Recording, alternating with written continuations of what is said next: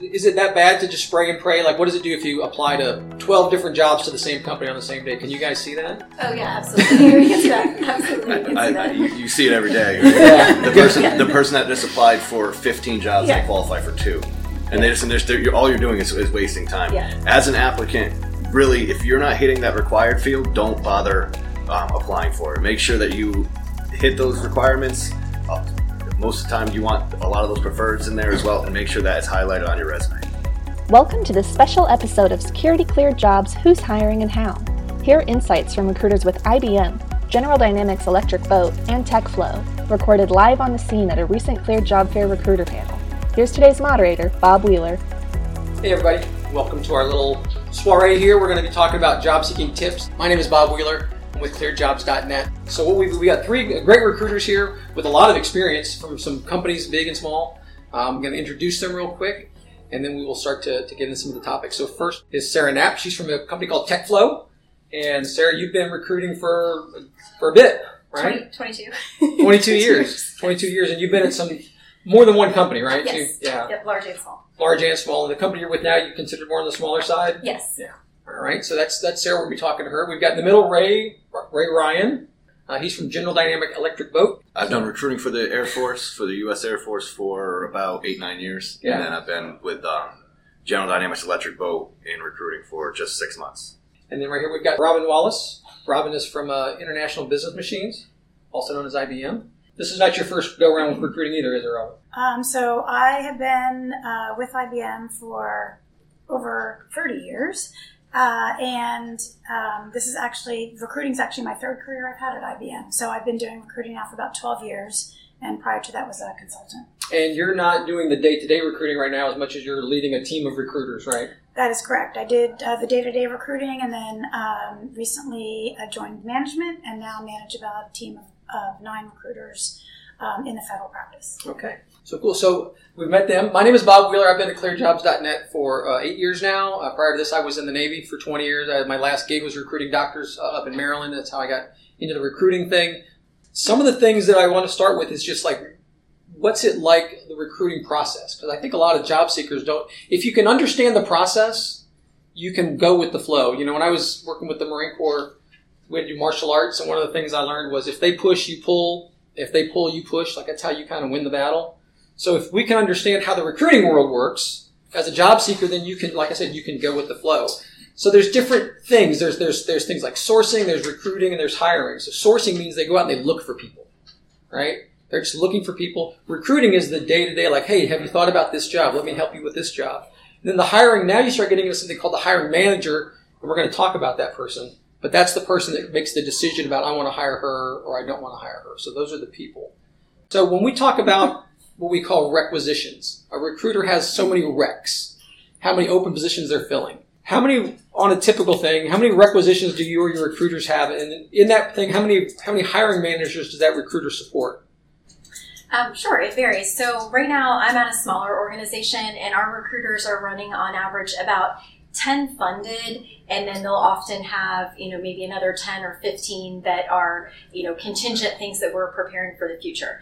That is a little bit of a lower rec load, comparably speaking to some larger organizations, but we don't do as much volume of, I'm hiring 5 systems administrators or 5 software developers. We're a lot more, single type positions, so that can be a little bit harder to manage the higher volumes there. So, and what about IBM, a bigger company? The recruiters that work for you, what's their workload look like, and how many managers do they report to for that? So we're probably the opposite of Sarah. I would say typically it's about 20 to 25 positions that they recruit for, but that doesn't necessarily correlate to a requisition. So somebody could only have 2 requisitions, but they need to hire 10 people on each one, and it could be 10 software developers or Java developers, or they could have 20 requisitions and they're all different skills. The number of hiring managers, sometimes it really depends on whether or not that person is trying to hire all of those roles for one particular project, and then it's just one hiring manager, or if their roles span projects, then they do typically deal on a day-to-day basis with multiple hiring managers. Yeah, so those hiring managers, remember when we think about the hiring manager, that person is super busy doing other things. The reason, and they're super busy because they don't have enough people to do the regular job, which is why they're trying to hire more people. So Ray, your job as a military veteran recruiter liaison guy there at Electric Boat, you don't have specific recs then, do you? I personally don't have recs. I'm the only staffing representative that doesn't have recs. Okay. So can you explain, what do you know about the Electric Boat, like what the typical recruiter actually has? I do. So usually it's between 80 and some have 200. Wow. Some of those recs they stay open because the job need, like engineering, entry-level engineers always stay open. System tests, they need to constantly hire. So their staffing role at the Electric Boat is very crazy and hectic. And so the reason I ask about how many different hiring managers that people deal with is because, let me tell you a secret about hiring. The most important thing, the most important factor in an organization having a good hiring process is the relationship between the recruiters and the hiring managers. I think almost people would almost always say that. If it's not the number one thing, it's right up there. But it's because they work with different hiring managers. Sometimes it can be the same recruiter might have 5 different relationships with 5 different people. And we've all had that in our lives, right? Where this process is working great, and this process is going a lot slower. So sometimes we think that the recruiter, like, what's going on? In your experience, what have you seen make it work well? And is there anything that makes it just, for no fault of the job seeker, just make it not work as well? I would say what really makes it work well is to establish at the beginning, what kind of communication you're going to have with the hiring managers. So you're going to set up a weekly call, a status call. Are you going to text each other? Are you going to Slack each other? Is email the best form of communication? But once you figure out what the best form of communication is, then you can work on that relationship and make sure you keep in touch with that hiring manager. Because what you'll find is you'll have some hiring managers who they need to hire somebody yesterday, and they'll be calling you and emailing you all the time. And then you'll have other hiring managers who say they wanted to hire somebody yesterday, but you can't get in touch with them. So really establishing that form of communication with them and setting expectations up front. Because ultimately the recruiter wants to get back to the candidate in a reasonable manner, but if they're not getting answers from the hiring manager, then they're not able to give answers to the candidate. And that can be on your end then of like, my recruiter just doesn't want to get back to me. And sometimes you might think that, well, he or she's just a lousy recruiter. When sometimes it just could be that the hiring manager hasn't got the hiring manager might be on vacation. Somebody else could be on vacation. Or like we said, the hiring manager is so busy and the last thing on their mind is actually trying to do the hiring because they're too busy on the shop floor doing stuff. And so, Robin, when your recruiters are talking to the candidates, do they ever end up kind of not coaching them, but helping them understand what's the most important thing, and how does a good recruiter go about helping a job seeker kind of tailor their resume or tailor their process to a specific job? So a lot of times when a recruiter sees a resume, and they may compare it to the job description and see if the person meets the requirements, but a lot of times the resume doesn't have all of the information, which is the reason they would call and do like a screening call. And probe a little bit. So they might say, I see on your resume, you know X. Do you also know Y? And maybe ask you questions to kind of probe a little bit more to see what other skills you might have, or maybe if you worded it differently, and then can give pointers. Well, that's great. You have all this experience. I think you should add it to your resume. If you want to send me another copy, I'm happy to pass it over to the hiring manager. And I think that's something as a job seeker that when you find a really good recruiter, but if they pull the string on something and they say, hey, you need to expand upon this, a lot of times it's because of that relationship with the hiring manager where they know that person's going to want to see on the resume that you've got these experiences. And sometimes as job seekers, either we don't value what we've already done, or maybe we didn't think about it, or maybe we just didn't, understand how important that was to this specific job, and sometimes even to that specific hiring manager, right? I mean, even there's sometimes things that are not in the job description that the hiring manager is still kind of looking for. Is that a safe assumption? Yes. Yeah, Ryan, when an applicant finds a recruiter, like via LinkedIn or Facebook or social media, however you find it, and you go direct with them, that's impressive. That always impresses me. That this guy reached out. I had an applicant that went to every single staffer on LinkedIn to get their contact information. My hiring manager said, "I want her to work for us," and she now works in HR with us because that was her goal to get an Electric Boat, and she was persistent with it. All right, so now we're going to move on to some questions that people tend to ask all the time. That I don't want to put you on the spot here, but there's always, how many people in the audience have heard that a recruiter can make a decision about your resume in 6 seconds or pick some kind of tiny number that no one can believe, right? You guys all heard that? So the question always comes down to, is it really possible for that to happen? And the answer is yes, it is very possible. I think we can all explain a little bit of why, and it's really not that they're just whimsically throwing it away, but let's say we go with Sarah first. Sure. And where I am now, I'm at a smaller organization. We don't get the same volume of applications coming in through our website. So I have the luxury where I am right now, where I am spending way more than 6 seconds to review a resume. At a minimum, I'm carefully looking at the intro paragraph, looking at the work history, checking against what are my required qualifications, seeing are there any areas where I want to, I need to pull the thread further and ask candidates questions, obviously location, clearance, all of those types of things. But, I have worked in other organizations where it is just impossible. If you're getting hundreds of applicants a day, there's no way that you can spend that volume of time.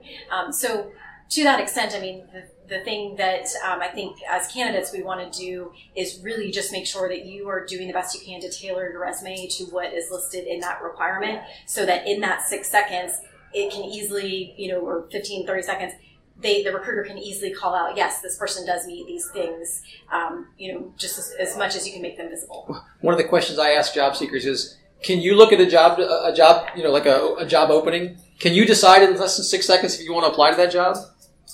A lot of times we're making the same rash decision of no, I'm not going to do that.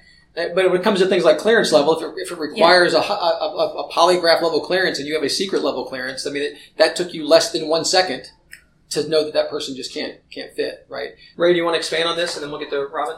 Yeah, I think the best thing you could do with your resume is you make it so it's easy for the recruiter to point out your skill sets and your work history. And a lot of times I find it drives me crazy is when in that requirement, it'll say 0 to 10 years or whatever experience, and then you look on the resume and it doesn't have the work history.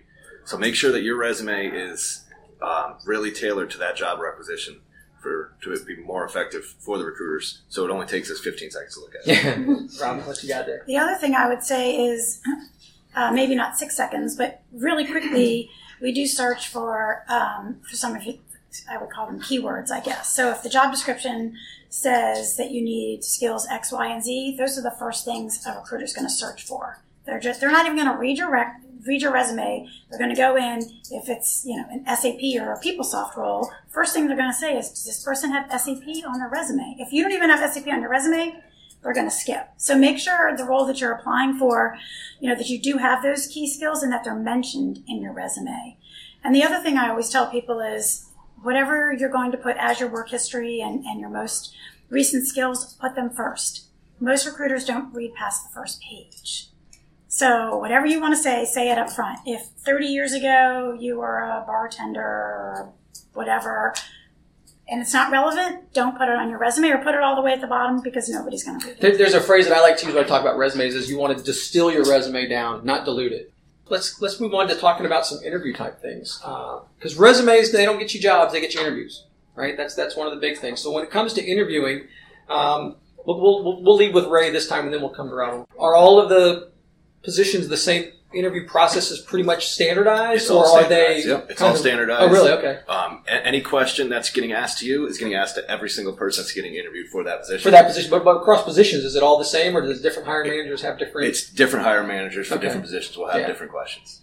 How's it going at IBM? Is it always the same? Does it change a lot, or what should a candidate kind of expect about interviews?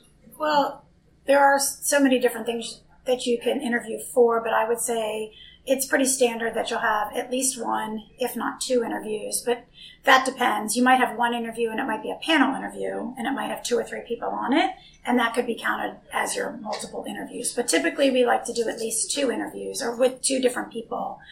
And each job that you apply to does have, I guess I would call it a standard set of questions that is asked to each applicant, obviously to treat people fairly.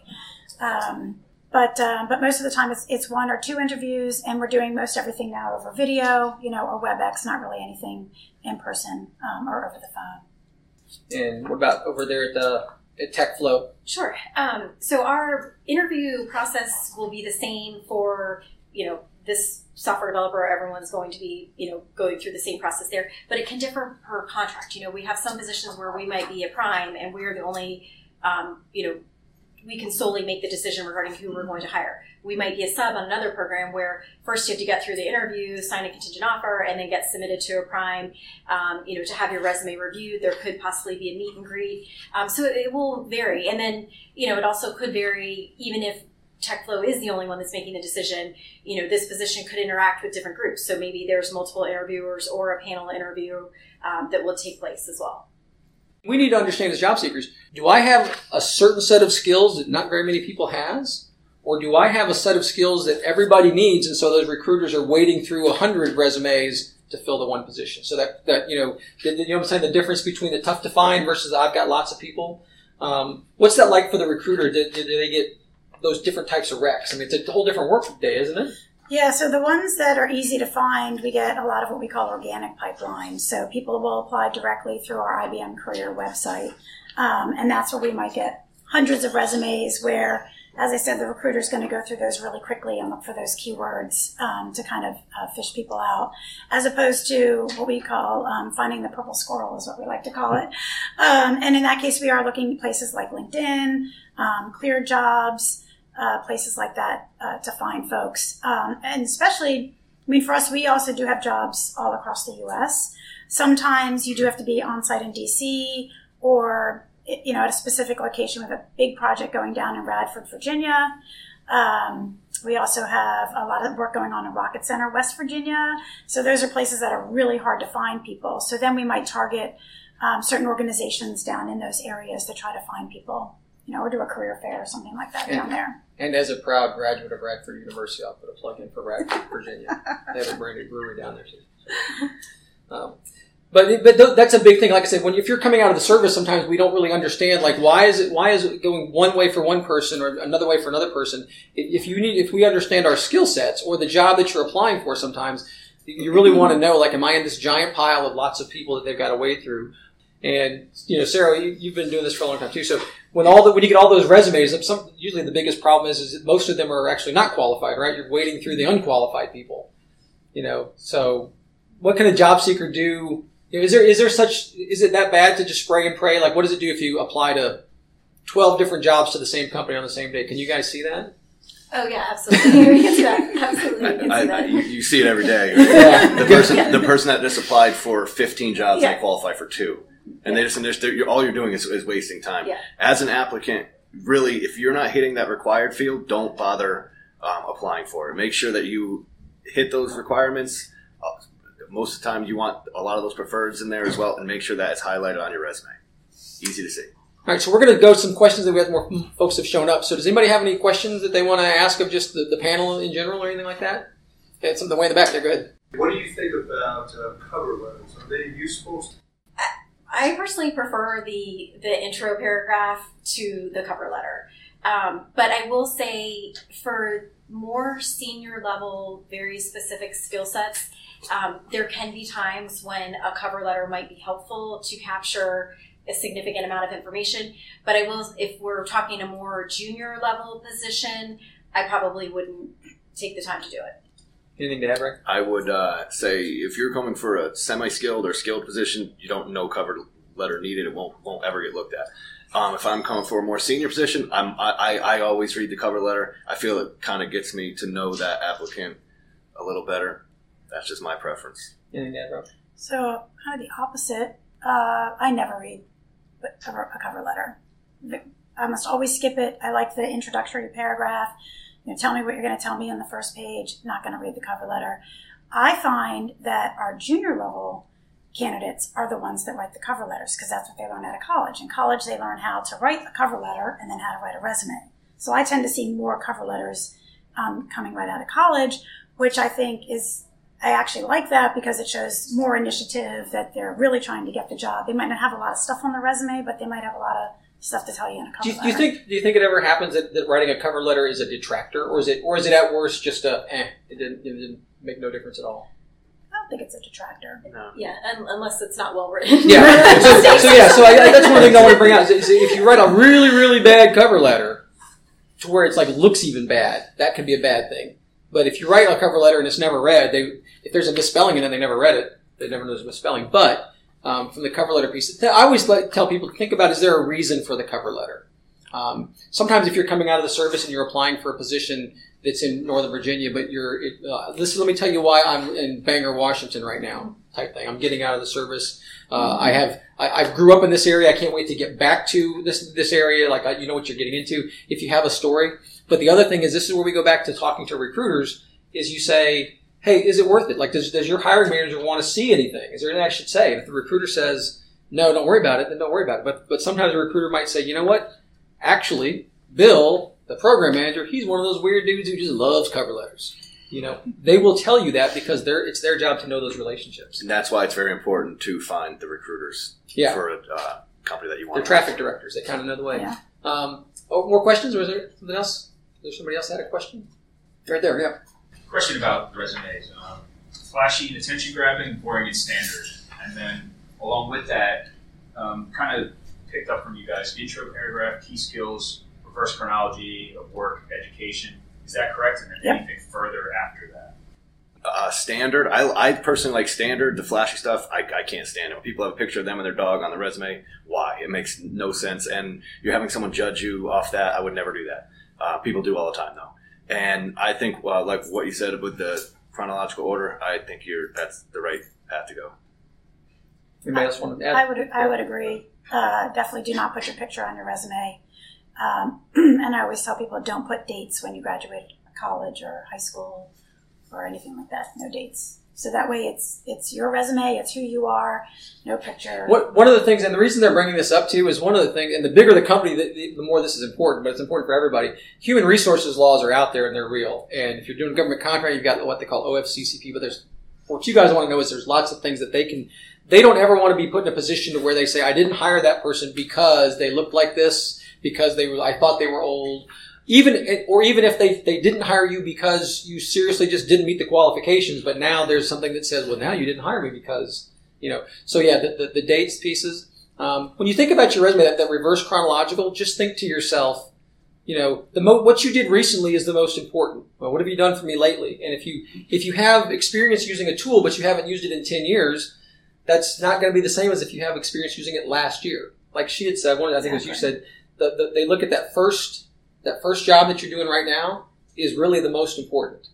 And how many folks again here coming out of the military or transition veterans again? Good number. This can be a challenge for folks coming out of the service, because what if your last command, you were teaching at a schoolhouse or you were recruiting, but you weren't doing whatever it is you're trained to do.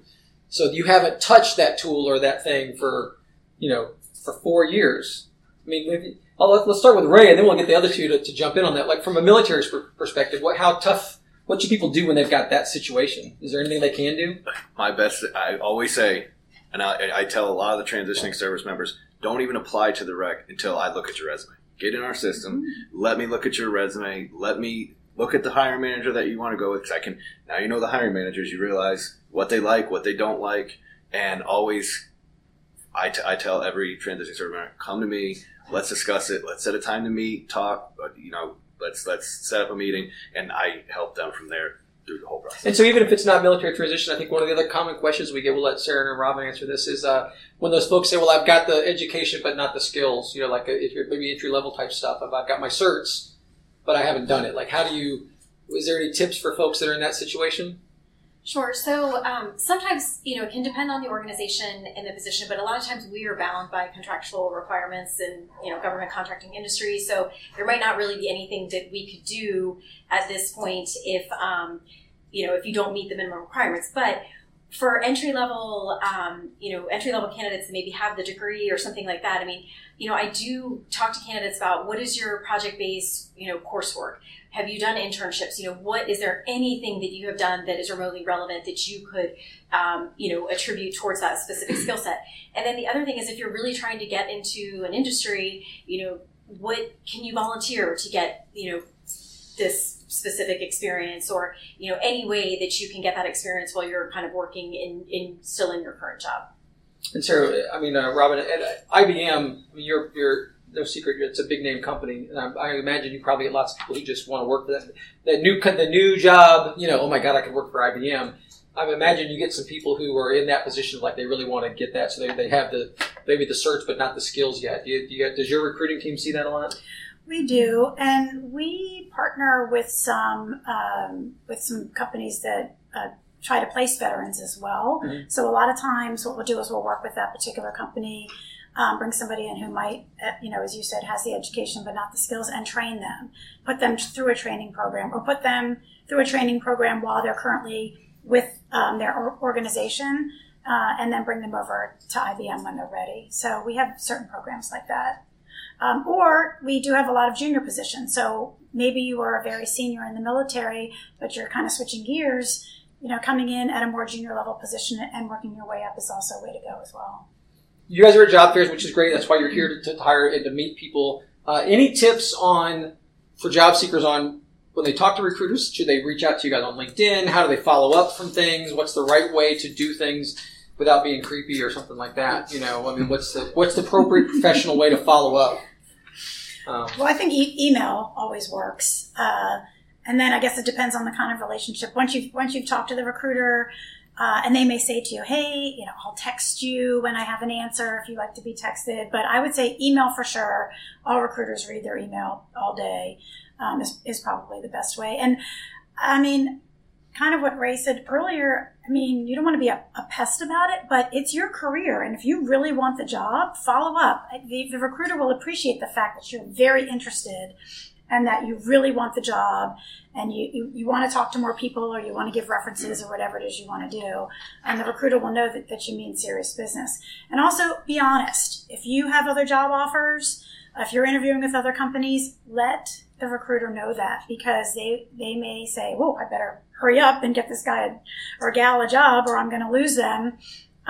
So just be honest with, kind of where you are in the process. Yeah. Right. I personally like to set up meetings and talk and get on that, hear your voice, and get a feel for that personality of the applicant. I encourage them to call me before the day before their interview or whatever, so I can look up, see who that hiring manager is, give them tips on what to do, what not to do, what they want to see. A lot of times you want to be enthusiastic to join the team. They like that. Mm-hmm. So I do everything on a phone call, and you're really not a pest as long as you're not the person that's like, hey, I just applied for this position. What about what's going on here? Like you applied yesterday. Like give it a couple weeks and then give me a call. Sarah, anything? Yeah, and I appreciate the follow up too. If you find an organization that you really want to be part of, even if there's not an opening that's an exact match for you today, make the connection with the recruiter. And I love it when candidates follow up. It takes 2 seconds out of my day, and that is something that we can share with a hiring manager to be like, hey, this guy's been calling me for 3 months. Look, we finally have something. He really wants to join the organization. I think that says a lot when candidates do that. All right, Sarah, Ray, Robin, we all appreciate your time for coming in early and just answering some questions and giving us a little bit of behind the scenes of what the hiring thing's like.